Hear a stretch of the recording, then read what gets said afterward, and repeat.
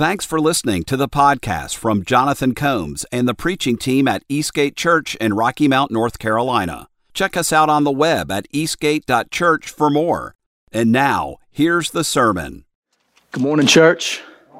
Good to see all of you. So thankful to be with you today. We're concluding our series called Belong. And we've been asking these questions of what does it mean to belong? And what are these entry steps really to belonging to the family of God? And we've been talking about these ideas of being empowered by the Holy Spirit and being one with Him and being, ever present with the Savior. And today there's this topic that we haven't really covered so much yet, and that's the idea of what does it mean to be connected? Connected both to God but also to His family. What does it mean to be a part of the family of God? And that's the question we're trying to answer today is what am I to do in order to be a part of all of this? And just recently I got back, and you can post this picture for me really quick. These are my people. I got back just a couple of weeks ago from a family reunion, and it takes commitment to keep your family going. The bigger and bigger it gets harder and harder all the time. And I'm young in the scheme of things, but I know many of you are experiencing this in more fullness even than I. But in order to do this, we've had to set aside time to see each other. The people that used to keep us together aren't with us anymore. They've graduated to heaven.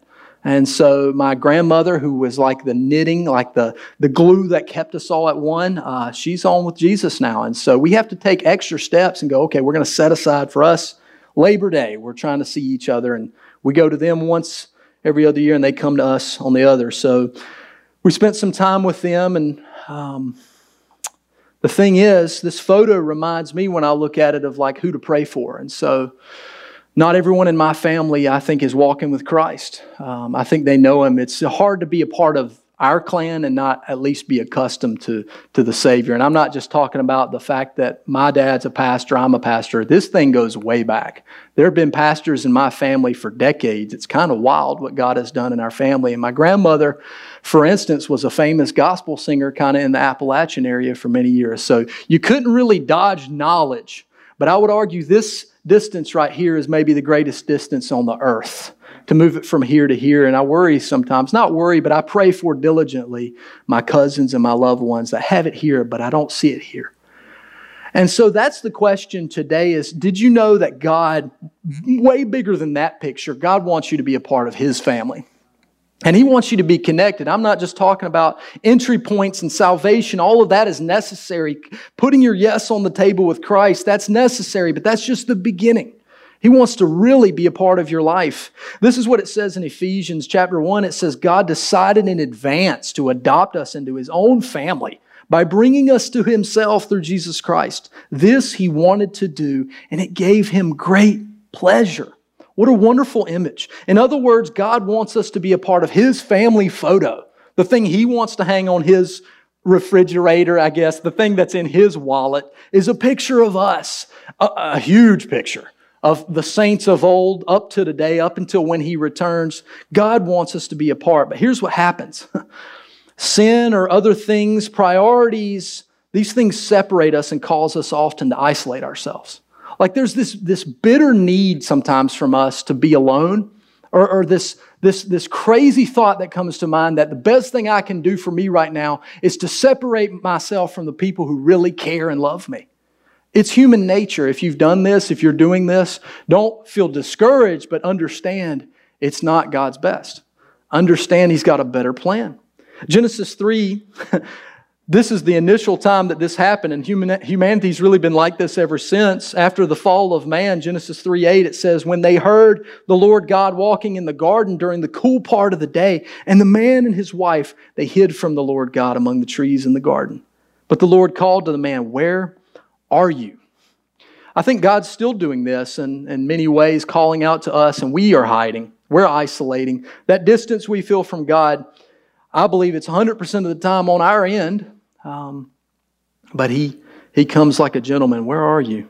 And when God confronts him, Genesis 3:12, it says, the woman whom you gave to me, she gave me the fruit of the tree, and I ate. So not only in that moment did man isolate himself from God, but he isolated himself from her too. He said, I want nothing to do with that. This is human nature.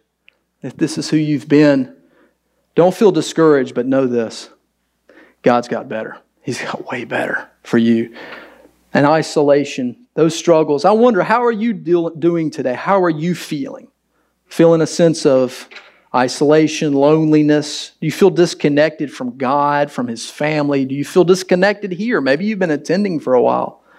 I want to work on that today. I want to be a part of a church that's certainly serious about our relationship with the Savior.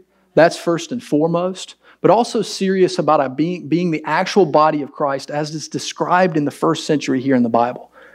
Not many churches have really gotten there. I mean, far from it. Most of us don't get close to what we see where we're going to be in the book of Acts today.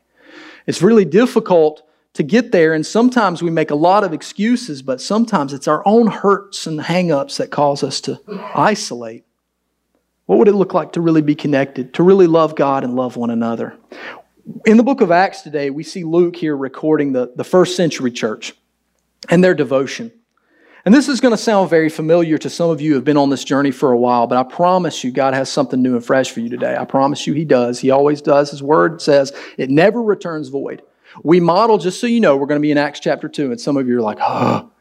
Because if you're in a good small group, this is something you talk about all the time. And there's a reason for that. People don't have a tendency to remember things well. You can shove it into their brains and they'll forget it in moments. But we've been shoving this down our people's throats for years. Acts 2:42. And most of you, especially the shepherds in the room, know what those things are. There's 4 devotions in the church. And it separates them from any other community that exists. And that's what we want to be, but it's bigger than that. It's way bigger than what we do once a week at a small group. And so we see here Luke talking about these devotions, and this is what the family of God is supposed to look like, and we can do this. We can look like this too by the power of the Holy Spirit. We can devote ourselves just like this. So let's dig in. We're going to see these 4 devotions easily, clearly. There's no doubt about it. Acts chapter 2. I was in the wrong book there. I don't even know. Y'all were about to get something out of 1 John. I don't know what that was going to be. It's going to be good though. Not as good as where we're going, though. Acts chapter 2, verses 42 through 47. Let this wash over you afresh today. It says in verse 42, "And they devoted themselves to the apostles' teaching and the fellowship and the breaking of bread and the prayers. And all came upon every soul, and many wonders and signs were being done through the apostles. And all who believed, they were together and had all things in common. And they were selling their possessions and belongings and distributing the proceeds to all, as any had need." That's amazing. "And day by day, attending the temple together and breaking bread in their homes, they received their food with glad and generous hearts, praising God and having favor with all the people. And the Lord added to their number day by day those who were being saved."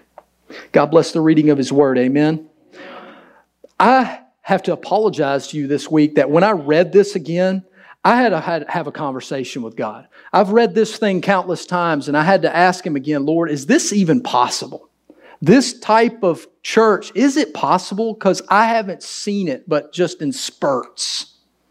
Like this is amazing kind of stuff. Sure, we could talk for days about the wonders and the signs that were being done, but there's something miraculous happening just in the day-to-day activity of the people. That they would have all things in common, that they would spend so much time together. For all of the wonder that is living in this country and all of the blessings, and they are many, one of the things that's not a blessing is that we are generally isolationists. It's just who we are as a people. We're independently minded, and it makes us powerful or strong in some ways, but in a gospel sense, it's not so good. We have a tendency, we love our garages with doors that we can hit buttons so we don't have to ever see anybody. We really love the possibility that we could get to and from work every day without interacting with more people than is necessary in this life. And I'm that way too. I'm not trying to say that's you. That's definitely me. And my natural bent is to totally avoid folks. And yet this picture, I'm humbled by it. I'm looking at it again and going, okay, first of all, what has to change in me? Because something's got to shift. I've got to have a new mind. And it happens, I believe, personally first. So these 4 devotions, we talk about this in church a lot, but they start at home. They start in your heart.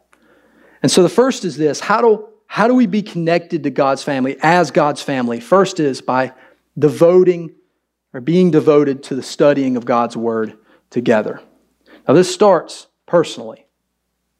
It's a personal devotion, and then it's a corporate one. This word devoted is the idea of continual, it's a participle here, with continuous action. This is the idea of steadfastly, constantly, consistently devoting, focusing on. They didn't stop doing this. This isn't a one-off. This isn't something that separated them in this moment in time. No, it was a lifestyle change for these people, that they devoted themselves to the apostles' teaching. This thing, the didache apostolon, that's the idea of what is being taught by John and by the early disciples and by Paul and all of these things. And what are they teaching? They're teaching the Old Testament and how Christ fulfilled it. They're getting the Torah, they're getting the Tanakh, they're getting that information, most of which they'd been accustomed to. And now, in Christ Jesus, they're getting new insight. These things, this apostles' teaching is what we now know as the New Testament. This is what they're receiving. And they're in awe about it. Verse 43 says there was much awe. This is the word phobos. It's interesting in the text. It could mean fear, but in this sense, it's this idea of the fear of God. The reverence of God fell on the people. They had a sense of awe for what He was doing, for what He had already done. Just imagine that. Imagine being patiently waiting on this fulfillment of all this prophecy and all this stuff we've been waiting on. We sometimes miss that. And yet now it's been fulfilled. There's awe and reverence. And now there's miracles happening. And these things are still happening, my friends. They're happening all around you. Sometimes we write them off as good science, or we write them off as this or that, but miracles are happening all the time. The very miracle is the one that's occurring in many of our hearts, that God would get a hold of us and change us. So what a miracle that is. When it happens in a young person, you'll see it for what it is. When it happens in your children, you go, wow. Thank you, God, for that, because there's no human words that are good enough to save the human heart. Yet God can do it and has done it many times. And so this is wonderful, wonderful news here, what we see, the awe and the wonder. And studying this word together and learning how to apply it to their lives. Paul writes in Colossians 3, he says, let the word of Christ dwell in you richly, teaching and admonishing one another in all wisdom, singing psalms and hymns and spiritual songs with thanksgiving in your hearts to God. Let it dwell in you richly. That means it's overflowing. It's bubbling up to the surface. It's kind of like this, and most of you, I would say all of you, there's some bit of information that you're so filled with that you could spout it off. Maybe it's something that you've done in your life and career for a long time. Some of you have been in the same job or career path for so long that if somebody was to ask you some bit of information, boy, it's on the tip of your tongue. You're ready to let it go. Some of you, the doctors and those people who have been in school for so long and now you've been in your craft for so long, that stuff is just rooted in your mind. This is what he's talking about here, that this stuff, this word of God would be so rooted in you that it just comes out. It just bubbles to the surface when you face trials, when you face joy. When people ask questions, it just bubbles up. He says, let it dwell in you richly. Notice the rhythm here, the rhythm of the first century church. It says later in Acts 5:42, it says, every day in the temple and from house to house, they did not cease teaching and preaching that the Christ is Jesus. They didn't cease. They couldn't stop. They couldn't help themselves. The word of Christ was bubbling up constantly. I wonder something, is the word of God and this idea of salvation in Christ Jesus, the immensity of His grace to me, is it bubbling up constantly? Sometimes, yes. Other times, I think it's me. It's not the word or has lost some sort of fervency or power in my life. It's that I've set it as second priority, or I'm not letting it, as it says, dwell in me richly. This means I'm being filled with it constantly. It raises some questions, and certainly we could talk all about small groups together, and I would encourage all of you that this is the rhythm of our church. It's the rhythm of our church that we're trying to get close to the first century church. And I admit, we have an uphill battle. We need to be honest about this. We have a very uphill battle because there's so many things that hold our attention. so many things other than fellowship with Christ and fellowship with one another. There's 1,000 things in between. And that's for you to decide and your list to unpack. But this is just one of many things. Look, I'm going to tell you right now, if you're in a community group here at our church, let me just say this, it's not enough. It's not even getting close. It's not close. It's just one of our attempts as a church to help you try to be this church. But these relationships have to be built over time, day by day, where you can really call somebody up and say, I'm not well. I am sick. I need help. I need something taken care of. I don't have the strength to do it. That we would have the ability, as it says here in these mid verses, that we would literally have all things in common, that nobody would have need. What a blessing that would be to be a part of that church. So what are we doing to be together, to be studying His Word together? We've introduced all kinds of things. We do life on life together. This is this idea of discipling one another one-on-one. And that is meant, just so you know, some of you have been through this together, and some of you, I've been through the conversation with you. It's meant to be ongoing. So some of my guys, I know who you are. We finished, but we didn't finish.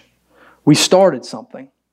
That should be an ongoing accountability, an ongoing opportunity for conversation, where we talk about the Word of God together and how it's impacting our lives. It's just the beginning. I hope that's happened. I feel like those guys, I don't see them like I wish, but those guys I've been in that conversation with, I know them better and they know me better than most of you. And that's a wonder. That's a really beautiful thing. I wonder, is this happening at home? This is the thing that hit me this week is, there's the corporate aspect of our devotion to His Word. And we try our best to do that as a church. But what's happening at Jonathan's house? What's happening in your home? I teach, what's really sad? I teach people often how to have a Bible study. I teach them whether it's discipleship or if you go on the men's retreat with us, and shameless plug, it's in a couple of weeks, men, come on and hang out with us. But we teach every year this thing called SOAP. SOAP, right? Every day you should use SOAP. That's good instruction, all right? But it's an acronym to describe Scripture, observation, application, and prayer. It's very simple. It's a way of looking at the Bible and getting meaning out of it and applying it and then praying over it. That's the point of it. I've taught this many times to many men, to youth. I haven't taught it to my kids. That baffled me this week. I was considering that and going, what am I waiting on that? I'm not sure. My kids see me do devotions sometimes. Not all the time, but sometimes. And am I doing this with my children? Am I doing this with my household? Teaching them how to study His Word, having corporate fellowship in the Word in my home. I wonder if that's hard to do. No wonder it's exponentially harder to do with people you don't even know very well. That was my big what if this week, and I want the Lord to help me with that. I'm praying, being prayerful about it. And I wonder, will you commit to this too? We hear the Word preached Sunday after Sunday, but look, friend, this distance, head to heart, it has to happen alone and with the family of God. Here's the second, devotion. This one we really like. Let's just be honest. This is our favorite. Be devoted to fellowshipping together. Fellowshipping together. This is the idea. This word is koinonia. It's the idea of participation. It's having community. A lot of times we think of this word fellowship as like, this is the fun stuff, right? That's how we often treat it when we get together. It's like, all right, this is the part where we remember each other's birthdays and stuff like that. And we take care of each other. We eat together. And this is this bonding of fellowship. But I want you to understand something. I don't often go back and look at previous texts, but this one's important because I want you to understand what led to this. If you go back a few verses in Acts chapter 2, you see Peter preaching.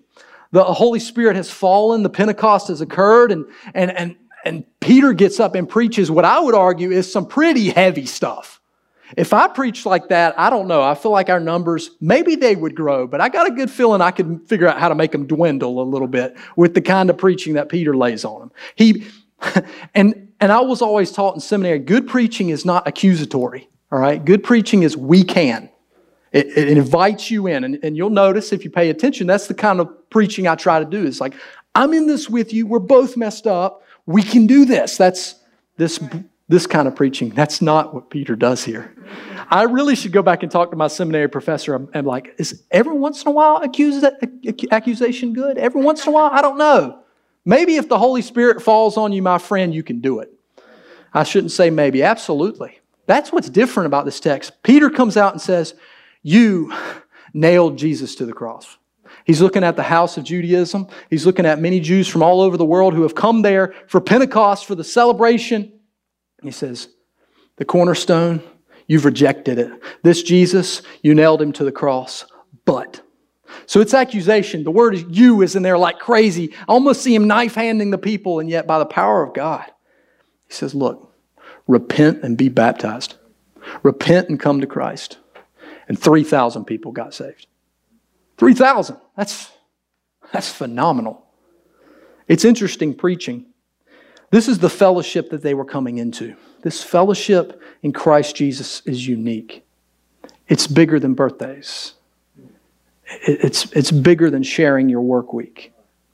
I hope you're getting there with the fellowship of believers, so that you're really having communion with them and letting them see your heart. That takes time. For some of you, it's quicker. Some of you have been so good about revealing your heart so that you can get healing. But some of us are very closed off. We have a hard time really letting people know, guess what? Here's what I'm not talking about. I'm having trouble in my marriage. Here's what I'm not talking about. I hate my job. Here's what I'm not talking about. Because if I talk about it with my spouse, or it scares them, and now I can open up in the fellowship and the community of believers, and all can have all things in common. This is that moment where we all go, you know what?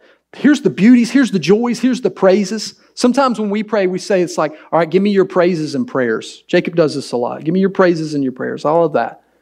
So what's going good, what's going bad, and we have all these things in common. And we're revealing the heart of it.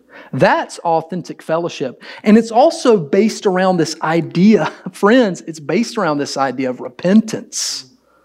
Repent and be baptized. We share a common bond of repentance together, that we can look at each other in the eyes and say, guess what? I am just like you. Your sin's a little different, but I'm having some problems here. And that we share in the fellowship of repentance. We share in the fellowship of baptism. That this is this public confession of faith. Look, we're having a baptism in just a couple of weeks. If you're waiting on that, if you're holding up on that, I want you to understand the value of that as a public opportunity to let people know, I believe in Christ, I'm unashamed, I'm a part of the community of believers, and I want y'all to know. I want y'all to see that. I've heard it often described like this, like we could go down to the courthouse and we could get married, and we would be married by the state's authority. But we do these wedding ceremonies, sometimes it's a lot for the bride, but what it really should be about is the family. It's that people can see you say I do and put the rings on, and that people know they're one flesh. They are one. And that's similar to what baptism's all about. That we get to, in front of our peers, in front of those we love most. I'm Christ's. I'm His. We are one. Repent and be baptized. This is what they shared in common. I wonder, friends, if you're not in community groups, well, some of you in the room are in community groups. I want to ask you this. Are you being open in those places? Are you revealing your heart there? Are you giving them opportunity to see who you really are? Are you repenting in that place? Because there's power in corporate repentance. It's hard to explain, but it's part of what they're doing and what we should be doing. But if you're not involved in that, do you have someone in your life you can hold that holds you accountable, that you can talk about this really deep stuff with? I'm not talking about your husband, your wife. I'm talking about someone that you can pour out to that'll tell you the truth. I would say I'll tell my wife the truth, but it's scarier for me, because if I tell her the truth, some things she's praying about are about me. And so then I have to do this wild. When she tells me this sometimes, all right, Jonathan, today, right now, I need you to be Pastor Jonathan. I want you to know I don't know how to do that. I don't. I want you right now for just a moment to not be husband Jonathan. I want you to be Pastor Jonathan. These two, I feel like I'm Iron Man. Like I'm Tony Stark, I'm Iron Man. We're one. You can't separate us. I'm always in the suit, and that's how I feel. So she says, I need Pastor Jonathan. But it's about me. my mind explodes. That's why she needs people. I need people in my life sometimes to talk about things that we're wrestling with in our marriage, in our parenting. We all need this. That's real fellowship, sharing all things in common, each having what they need. This is what Hebrews speaks of, this idea of accountability, of encouragement, of stirring one another up. It says in Hebrews 10, let us consider how to stir up one another to love and to good works, not neglecting to meet together, as is the habit of some, but encouraging one another, and all the more as you see the day drawing near. I wonder, do you have some cheerleaders in your team? Boy, we all need some of these. This is what I picture. Do you have some people beside you that are like, go, you can do it, run hard, go? There's not many people like that in the world. There's not many, but in the house of God, there should be many. It says, you can. I'm praying for my father. He doesn't know the Lord. Friend, you can do this. I'm praying for you. Go have the conversation. God can do it. That's what the community of believers should be about.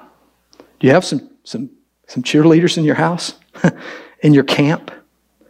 Devoted to fellowship. We recognize so much the necessity of the Spirit. Look at Paul in 2 Corinthians. He says, the grace of the Lord Jesus Christ and the love of God and the fellowship of the Holy Spirit be with you all. Fellowship. Fellowship. Now, some of you neglect the fellowship from time to time, and I understand you, and I know why you do it. It's because people are a pain in the butt sometimes. They just are. There's people in your life. There's people in this room. Don't look at them right now because that's super uncomfortable, and we have to talk about that later, right? But there might be some people. There's a reason you guys sit on the right. There's somebody over here on the left. You're like, I'm just kidding. But it's happening. I guarantee you there's just a few people in here that are like, they make you feel a little itchy when they get around you. And it happens all over your life, like it happens when you're at work. It happens in your neighborhood. There's just, gosh, I hope I don't bump into such and such today. Like, ugh. But the fellowship of believers is like this. Like it's like the church, just so you know, it's preparation for heaven. These people that you're going to spend eternity with, that itchy feeling, it's going to come away. It's going to rub off. All right, it's going to maybe you'll get itchy right along with them. This is what the fellowship, it's like a good salad, you know. Not everybody likes the same kind of stuff in it, but I think God's throwing it all in. He's throwing it all in there. He likes spicy peppers. He likes the ordinary lettuce. He likes the smelly cheese. He likes all of that. The crunchy carrots, the tomatoes. Some of you would like to think you're just the ordinary lettuce, or maybe you're the topping that's like, I'm the dressing, but you're probably the smelly cheese. And God still loves you. And our job as the house of God is to be on that with Him. What is it that He loves in you? Christ Jesus in you. That's what He really loves. I can love that too. I love that we're on the same mission together. I love that we would come into a place like this when a lot of people are sleeping in today. And the reason we do it is because we want an experience with a holy God. And we want to be with the people who love Him too. I don't care if you're the smelly cheese. I'm probably something worse. He's the dressing. He's the one that makes it all stick and work. Have you made a public confession of faith through baptism? Have you joined in? Are you active? Are you fellowshipping with others? I hope that this is enjoyable, being here with us for the hour and a half that we're here on Sundays. But this is just a smidge of fellowship. So much bigger than this. Here's the third devotion. Be devoted to breaking bread together. Be devoted to breaking bread together. Now we need to confront this honestly. It says the breaking of bread. So the most clear interpretation here is they're talking about the Lord's Supper. They're talking about communion. They had a devotion to this. Why? Because Jesus told them to have a devotion to this. The word often is used there when describing it, that often when you eat of this, think of me, remember me, proclaim my death. This is the attitude that they had together. And they had it seems in their services, a common habit of what you might call an agape feast, a love feast together. That they would eat meals together seemingly weekly. And Paul has all these other prescriptions I don't want to get into today about how to approach the Lord's Supper and don't come hungry and don't overeat. And like that stuff kind of doesn't make a lot of sense to us because the way we've done communion for many years is a simple thing. But for them, it was more of a piece of a meal like Christ had done it. And I would suggest friends do this with the body of believers from time to time, whether it's in small group, whether it's over a meal. Did you know you can do this? Did you know you can break bread with a friend at San Jose and say, you know what, right now I want to remember the body and blood of Christ. I want to remember what He's done for me today. You know that's okay too? It's a remembrance, it's a proclamation. But this is a part of our habit. It should be a part of our process. Look, in Acts 2:46, it says, they continued daily with one accord in the temple, breaking bread from house to house. They ate their food with gladness and simplicity of heart. There's generosity, there's gladness. Paul writes in 1 Corinthians 10, the cup of blessing that we bless, is it not a participation in the blood of Christ? The bread that we break, is it not a participation in the body of Christ? Because there's one bread. We who are many are one body, for we all partake of the one bread. I want you to understand something, church. I would hate for us to begin to have some kind of rote piece of worship that we do every week together. That this thing we do at the end of service, which should be impactful, which should be important, that somehow we would just snap our fingers and do this every week. I hope, friends, and I may not be the best at proclaiming it every time, but I really do try to get you in the mood to come to those tables and say, and picture Christ Jesus on the cross for your sake. We need to come to that table humbly. We need to come to that notion with our knees bowed and our heads bowed and our hearts heavy, remembering what He's done. But also with the joy and the hope that comes knowing He is risen. The resurrection, all of this stuff. Let's not get to some point in our worship where it's just, well, here's the Lord's Supper piece. Shame on us for that. Is this not a participation, he argues, in the body of Christ? Breaking bread together, it recognizes His blessing. Luke writes in his gospel, Luke 24, he says, when he is Jesus, was at table with them, He took the bread and He blessed it and He broke it and He gave it to them. And their eyes were open and they recognized Him and He vanished from their sight. There's like this pleasant thing. This is on the road to Emmaus where they hadn't recognized the resurrected Jesus yet. And He breaks bread with them and they're like, aha, it's Him. And then He does one of His many vanishing moments, scares everybody to death. They recognize that it was Christ. Look, friends, shared meals matter. Now, I'm going to go a direction with this that's, I think, really important because for all of these, there's the corporate aspect and then there's the immediate personal aspect. The corporate aspect is this. Something amazing happens when you eat with people. It's just the way God has built us. So if you have a hard conversation, and I've had people joke with me about this, that if I ask you, hey, let's go do lunch, or the old one was, hey, let's go have coffee. I'm not doing that anymore because I'm trying to throw you off the scent, all right? I'm trying to throw you off the scent. So people would say if pastor asks you or somebody in leadership asks you to go have coffee, it's going to be a reprimand or something. For me, that's really not the case. If I'm asking you to have a meal, it's because I'm trying to figure something out or I'm seeing something in you that I think the Lord is moving. Or maybe this is crazy. Maybe I just want to get to know you. Maybe I just want to know what you're about. But I always invite people to a meal. And I found more and more people are kind of baffled by that. Like, I'll invite them over to my house to have dinner, and they're like, why does the pastor want me to come over to have dinner? Because I think there's value in sitting down and having food, and we have to look at each other. Now, I would argue this is something that you should be doing with your family. There's all kinds of statistics I could get into, but I don't think that really matters. What matters is that it's biblical, is that it's something they devoted themselves to as Christians in His church. I was talking to somebody recently, a fellow believer, and we were talking about shared meals with our family, and he was like, you know what, I do it a lot. And I'm like, how's it go? Well, we sit together, we get our dinner TV trays out, and we turn the TV on. I'm like, close. You almost got there. Put the TV trays down. You know, that other room, some of you have lost this room, I know. There's a room in your house that we used to call the dining room, all right? I know it's full of your junk right now. And the table is covered in boxes, all right? Do what you got to do. Just move the boxes to the side. Put some chairs out. Okay, I'll tell you what. Maybe, can we at least have Alexa on playing some music? No. I want quiet.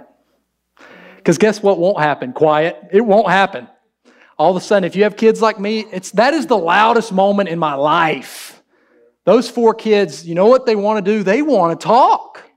They want me to hear about their day. This thing that I hear parents talking about where they have to beg their kids to hear about their day, just sit them silent for a little while. They'll explode. They can't do it. They live in such a world of constant interaction and they don't understand silence. They'll explode. And you'll be happy about it because you'll get to hear their heart. Now, I know it'll be loud. And there are moments where I look across the table at my wife and go, should have stopped at 0. Like, it's the book I'm going to write one day. It's going to be a joke, all right? It's going to be should have stopped at 0 and then how I survived 4 kids. Something like that. You're going to love it. This is our running joke, but that moment is pleasant, and that moment can't happen with distraction. Are you doing that at your house? This isn't a joke. This isn't like a great what if. It works. It worked at my house. It worked at my parents' house. It's working now. It's communication. And it happens at small groups. It happens in fellowship with believers too. Go to places where it's quiet and eat together. Maybe stay away from Buffalo Wild Wings when you're supposed to hang out with friends because you know what will happen? You put me and William Page, for instance, today, if me and you went and had lunch at Beato's today, we wouldn't say 2 words. We'd be watching people throw pigskin. That's what we'd be doing. Cool, I'm down for that. But that ain't communion. That's something else. That's celebration. There's time for that. But if we're trying to sit down and really share, remove distraction. There's something special that happens when you eat together. Here's the 4th devotion. And this one, it's like the capstone. If the Word of God is the cornerstone, the prayer is the capstone. Be devoted to praying together. This word is the prayers in verse 42. It doesn't say they prayed. It says the prayers. It's interesting. It has a definite article. This means there's a multiplicity of praying. They were doing all kinds of prayers. Prayers of repentance, prayers of boldness. You see Peter and John and some of the other apostles praying for courage and boldness and praying for the gospel to go out, praying for their own brokenness. There's just a mixture, praying for healing. All of this is occurring, the prayers, and they grew in their prayer life. One writer writing on this is in a book called 9 Prophets of Praying with Company. He writes, praying together is one of the single most significant things we can do to cultivate unity in the church. There is a unity that is given to those who are partners in Christ and share spiritual life in Him. Praying together is both an effect of the unity we share in Christ, and it is a cause for deeper and richer unity. It is not only a sign that unity already exists among brothers, it's the catalyst for more. This past Thursday, we had a small group in here, and I saw that happen. Those of you who were here with me, we were praying for some of you. We were praying for healing in the church. We were praying for relationships. We were praying for the gospel to go out. We were praying for stuff that we're struggling with. And there's a closeness. There's a bond that happens over prayer. If you're praying with your kids, there's a bond. There's a unity that grows in that. If you're praying with your wife, if you're praying with your husband, there's a newness in that. You know what I have a hard time doing? I can look her in the face and tell her I'm okay. I can't do that with God. I don't know why. Well, I do know why. But I wish I could put the wall up, but I can't. The Holy Spirit just trashes it. And as soon as I start praying, I'm boohooing like a baby sometimes. And then she sees it and knows my real heart. Do you understand? Praying together is unifying. And praising God, part of their prayer life was praises. And having favor. And what's the Lord doing? Verse 47, He is adding to their number. I've heard it said before, if we will be the church, God will build the church. I know that's true. That's why more and more I'm not so hung up on trying to figure out how to grow a thing, how to grow a big church. I need to be more and more like Jesus every day. If I'm doing that wrong, He can't build His church.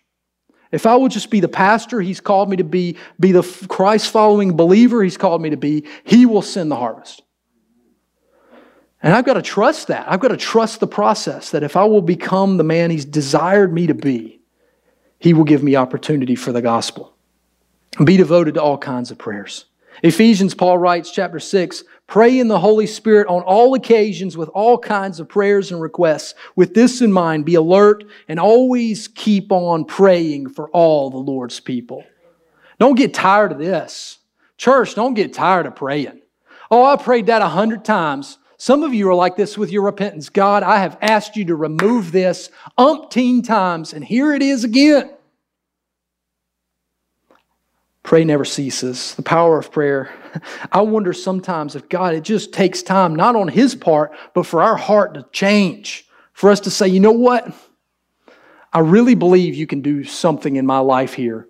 And I'm going to stop giving you empty words. And I'm going to pray like I mean it. And I'm going to believe on the power that, God, you can heal me in this area.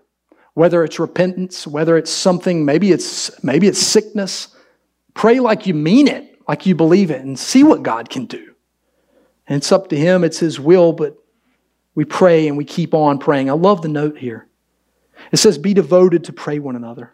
James writes in chapter 5, confess your sins to one another and pray for one another that you may be healed. The prayer of a righteous person has great power as it is working. I want to close with a story for you that is from a book on a man named Tony Campolo. Some of you might be familiar with that name. One favorite story about him is a prayer time he was having. A prayer meeting was held for him right before he was about to speak in a chapel service. And 8 men had him kneel and laid their hands on his head and began to pray. And that's a good thing, Tony wrote, except that they prayed a long time. And the longer they prayed, the more tired they seemed to be getting and the more they were pressing in on my head. The more they leaned in. And to make matters worse, this is hilarious. To make matters worse, one of the men was not even praying for Tony. He went on and on praying for somebody named Charlie Stoltzfus. Dear Lord, you know Charlie. He lives in that silver trailer down the road a mile. You know the trailer, Lord. Just down the road on the right-hand side. Now, Tony asked himself, now, was it really necessary to furnish God the directions? Don't you think God knows? Lord, Charlie told me this morning he's going to leave his wife and 3 kids. God, would you step in and do something? Bring that family back together. This is what Tony's hearing. After he delivered this message for the chapel service, he got in his car and began to drive home. He drove onto the Pennsylvania Turnpike and he noticed a hitchhiker. He says, you know, I think I'll stop in and see what this guy needs. I picked him up, we drove for a few minutes, and I said, hey, my name's Tony Campolo. What's yours? Where are you going? He said, well, my name's Charlie Stoltzfus. I couldn't believe it. I got off the turnpike at the next exit and headed back. He began to get a bit uneasy, thinking after a few minutes, hey, mister, where are you taking me? This is scary stuff. And I said to him, I'm taking you home. He narrowed his eyes and asked, why? I asked, because you left your wife and 3 kids, right? That blew him away. Yeah, that's right. And with shock written all over his face, he plastered himself against the car door, never took his eyes off me. And then I really did him in as I drove right to his silver trailer on the right-hand side of the road.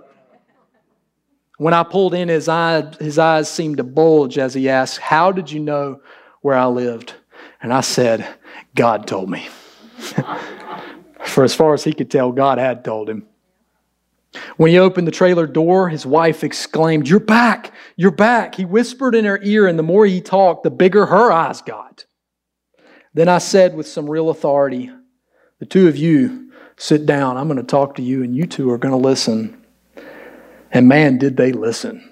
That afternoon, I led those 2 young people to Jesus Christ. There's power in prayer, even sometimes when it makes a lot of little of sense. Why in the world is this guy praying for Charlie right now?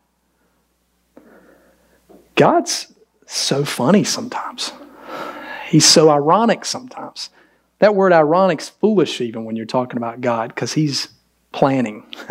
He's purposeful. Sometimes I don't understand why it is I'm praying for a thing, why it is I'm hung up on a particular thing, and I often see later, you know what, God was really trying to stir and move my heart. Sometimes I miss those moments, but I'm trying to listen better. I wonder, friends, will you commit to praying for one another? Pray for the stuff that you're like, do I really need to lift that up? You might be praying for Charlie at small group, and then I get the chance. I get the chance. I don't even know him. What an opportunity this is. Pray without ceasing. Continue in prayer. Let it be a devotion in your life. Pray with your family daily. Pray with your wife, your husband daily. Pray without ceasing. And watch God work miracles in your life over and over again. As I close, I want to bring that family photo back up. I've had a heavy heart this week on a lot of levels. And I want to give you opportunity. This is something we don't do often, but I'm happy to do it more and more if you desire it. My brother here, Rich, who's with us today, after service today, we're going to do what's written in the book of James, and I'm going to read that for you. In James chapter 5 is written this. James chapter 5, it says in verse 13, is anyone among you suffering? Let him pray. Is anyone cheerful? Let him sing praise. Is anyone among you sick? Let him call for the elders of the church and let them pray over him, anointing him with oil in the name of the Lord. After service, if you desire, we're going to bring my brother down. You can stand or sit, whatever's best for you, my friend. And we're going to lay hands on him and anoint him with oil and pray for him. The Bible tells us to do that. We're calling the elders down. We're calling the church down to pray for him. He's found out he's got stage 3 cancer. And it's very aggressive. That's what we're learning. But at the same time, you guys have a great deal of hope in Christ Jesus. I'm so thankful for you. And that there's hope that, well, you know what God can do? He can do anything. It's up to Him what He wants to do. But we can fight. And I think Rich has got some fight in him yet. So he's got an aggressive process ahead of him to deal with this. But for me, amongst praying and thinking about you and having a heavy heart for you, at the same time, my uncle, who I just saw 2 weeks ago, the guy on the far right there with a big goofy grin on his face, had multiple strokes over the last week or so, possibly previously that he didn't know about and was just working through somehow. I don't even know how that's possible, but he wasn't himself that weekend. He was more spastic than normal, and he's always kind of a wild man, but he was super spastic. Anyway, he hasn't woken back up yet, church. They had to cut his skull open to let the pressure come off because his brain was swelling so badly. And he survived that. He's on a ventilator. They believe the piece of his brain that was most affected, which controls optics, has died. So even if he survives, the doctors believe he'll never see again. I can't really fathom that. We're talking about a guy that's like a big brother to me, and has been like such joy in my life and in my family. And so I'm praying with like a really heavy heart for you guys, for my family. And so, but I'm not stopping believing. As this verse says, devotion to prayer. Let me not fall short in prayer at a season like this. Man, let me never fall short of praying. This Friday is his birthday. He'll be 53 this Friday. I'm praying for him. I hope that you'll pray for him because guess what? He's not just my blood. He's our brother in Christ. We're going to spend eternity with a lot of those people right there, and a lot of you and your families will be there. And I ask that you be praying for him as we also pray for Rich. God wants us to be family. This is what families do. They commit. They get devoted to one another. And we center ourselves what? On the Word of God, on fellowshipping together, having meals, breaking bread, the Lord's Supper together. And we pray. Let's finish today with prayer to the Father. Dear Lord, we ask now, would you do the thing in us that really only you can do, and that is to make us one. We come from all kinds of walks of life. That great fellowship you're creating for heaven, for eternity, sometimes we have struggles with it because we don't always get along with everybody. We don't always have the ability to open up like we should. We stonewall people. We put walls up on our heart because we're afraid or We don't see the point of it, or maybe we don't understand there's healing on the other side, that fellowship creates opportunity for authentic repentance, for accountability. God, we struggle so much to be one. But countless times in your scripture, God, you call us to it. You call us to oneness in Christ Jesus, and we want to be obedient to you. Would you do that in us? Encourage us. Bring us together. Make us get serious about prayer. I don't pray for all these hardships and these things that really draw us near, but God, I pray you will use them. The trials, the circumstances that often draw us to our knees, I pray we don't miss those opportunities. But I'm praying for us as a people that we would pray in the joy. We would praise you in the ups, on the mountaintops, not just the valleys. We would be the people of God in every moment, and that you would make us one. Show us what real fellowship looks like again and again. God, I recognize that maybe someone has come in here today and they don't have fellowship with the body of Christ because, first of all, they don't have fellowship with you yet. I pray today is the beginning of that.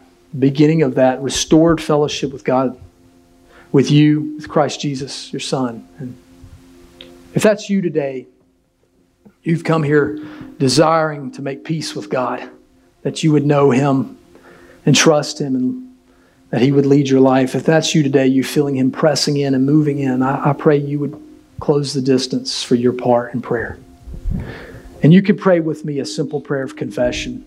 As Romans 10 says in verse 9, if we confess with our mouth that Jesus is Lord and we believe in our heart that God raised Him from the dead, we will be saved.